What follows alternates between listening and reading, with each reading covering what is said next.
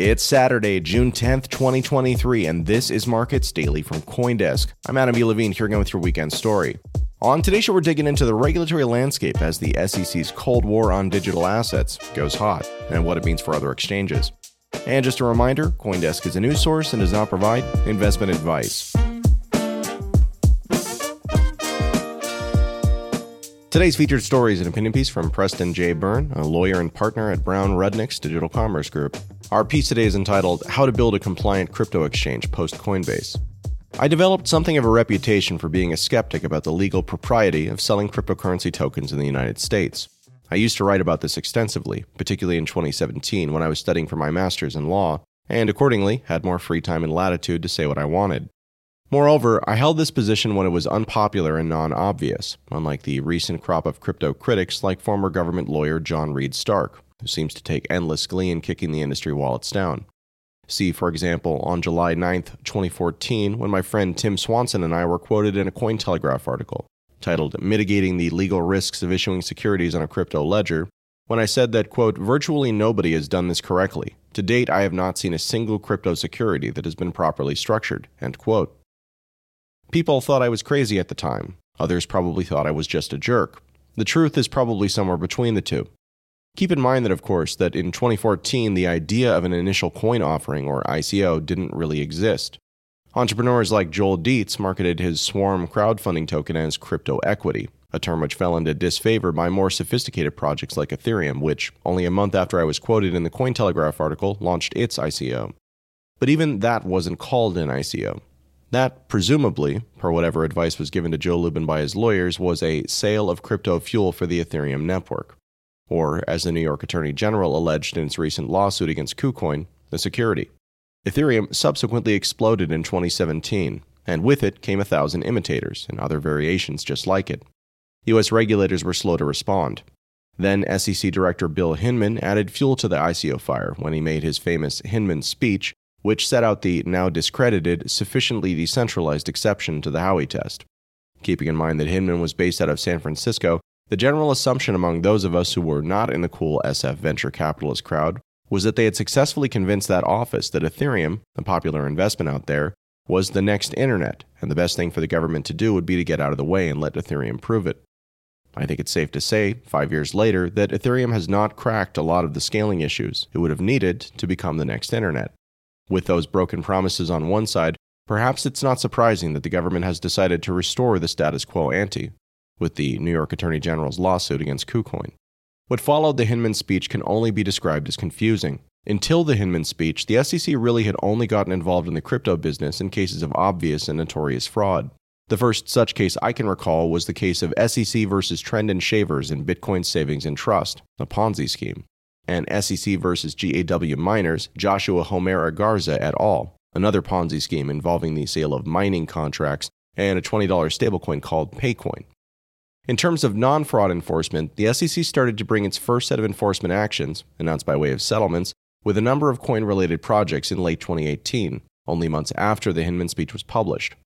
The first such settlement, with the founder of early decentralized exchange or DEX Ether Delta, was announced on November 8, 2018. The SEC claimed that decentralized exchange was operating as an unregistered exchange, which necessarily implied that the SEC took the view that some of the assets on Ether Delta, being Ether and ERC20 tokens, were securities. 10 days later, the SEC announced its first settlement with two otherwise completely unmemorable ICO issues, AirFox and Paragon. Both respondents agreed to register their tokens as securities, which does not appear to have happened as far as I can tell. What followed over the next year was a wide range of weird settlements which failed to serve as a deterrent to further ICO issuance being conducted at the same time as a bunch of weird transactions which tried to pretzel their way into compliance with the non-guidance guidance issued by Bill Hinman. EOS, for example, which advertised its product on a giant Times Square billboard during Consensus 2017 and raised north of $4 billion in crypto, as valued at the time, was somehow allowed to skate by paying a $24 million fine, and not even a requirement to register. Other projects were not so lucky. Kick Interactive, Telegram, and Ripple Labs launched absolutely gargantuan ICOs. Both Kick and Telegram lost badly in federal court, and I do not rate Ripple's chances. Similarly, the much smaller Library or LBRY project, based in New Hampshire and which predated EOS by some years, was not, as far as I'm aware, offered a settlement deal with the SEC, which would have permitted their business to continue operating.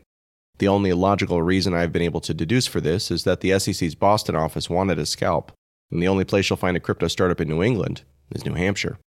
This brings us to the Coinbase complaint. Nothing about it will come as a surprise to any attorney who's been practicing in the U.S. after 2018. The charges alleged are numerous. The SEC accuses Coinbase of violating the registration requirement of the Securities Act in 1933 in relation to its custodial staking offering. It also charges Coinbase with violating the Exchange Act registration requirements, which require anyone affecting transactions in securities to register and be supervised by the Commission. Furthermore, Coinbase is charged with operating as an unregistered broker-dealer and with operating as an unregistered clearing agency being, quote, any person who acts as an intermediary in making payments or deliveries or both in connection with transactions in securities or provides facilities for comparison of data respecting the term of settlement of securities transactions, end quote. I'm not going to bore you by quoting chapter and verse of broker-dealer registration requirements. I also won't go into a detailed Howey analysis on many of the coins mentioned in the complaint, including Solana, ADA, Matic, Filecoin, and many others. The important thing here is that the SEC is seeking, as a remedy, a permanent injunction against Coinbase from operating as an unlicensed exchange. If they can get one of the tokens to stick and win at trial, they may be able to shut down Coinbase's core business completely. What did surprise me is that it took this long. Back in 2017, I hypothesized that one day there would come an event. One I referred to as when law enforcement would launch something akin to simultaneous dawn raids at the major crypto exchanges and homes and offices of major ICO promoters, with a variety of agencies and a variety of countries coordinating their efforts. It's hard to tell whether we're at the beginning of a process that extensive. But if the SEC is going after Coinbase, no one in Coinbase's business is safe. I called that event the zombie marmot apocalypse, said it was massively bearish for crypto, and I think it's safe to say that it's now upon us. The question then turns to what comes next. Crypto isn't going anywhere, so I think the answer is new exchanges that aren't carrying all of this regulatory baggage. In terms of how that might look, here's my current thinking. Paradoxically, there's probably no better time, other than 2012, to start a crypto exchange than today. For the first time since perhaps the start of Bitcoin itself, compliance will cost less than non-compliance. Existing industry giants have a lot of legal technical debt they need to work through, which will distract them and cost enormous amounts of money. It's also important to realize that crypto is not going to die. In places where it's growing most quickly, particularly Latin America and Africa, there's neither the political will nor the harmonized enforcement capacity to shut it down. And then there's the reality that making companies like Coinbase treat crypto tokens as old-fashioned securities is like trying to regulate Starlink like we regulate road traffic. Equally, expecting the US government to simply just let crypto happen was not realistic. Increased lobbying efforts and an openness to compromise by U.S. crypto giants will result in a middle path in the U.S., which will regularize crypto business within the next 5 years, if not sooner.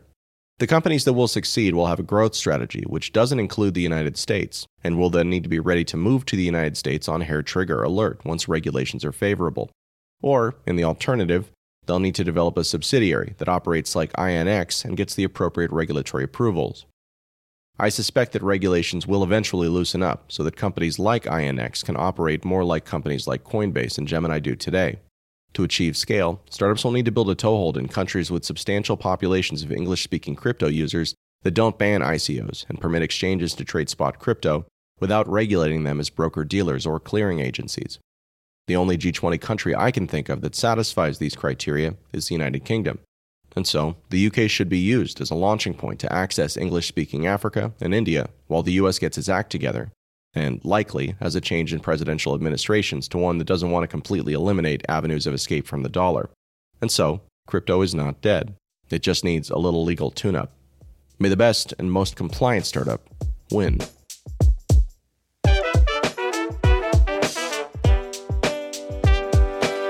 And that's our show for today. Thank you very much for listening. Today's episode was edited by Ryan, and for those of you still with us, we'd love to hear what you think. You can send us an email at podcast@coindesk.com, and just a reminder, CoinDesk is a news source and does not provide investment advice.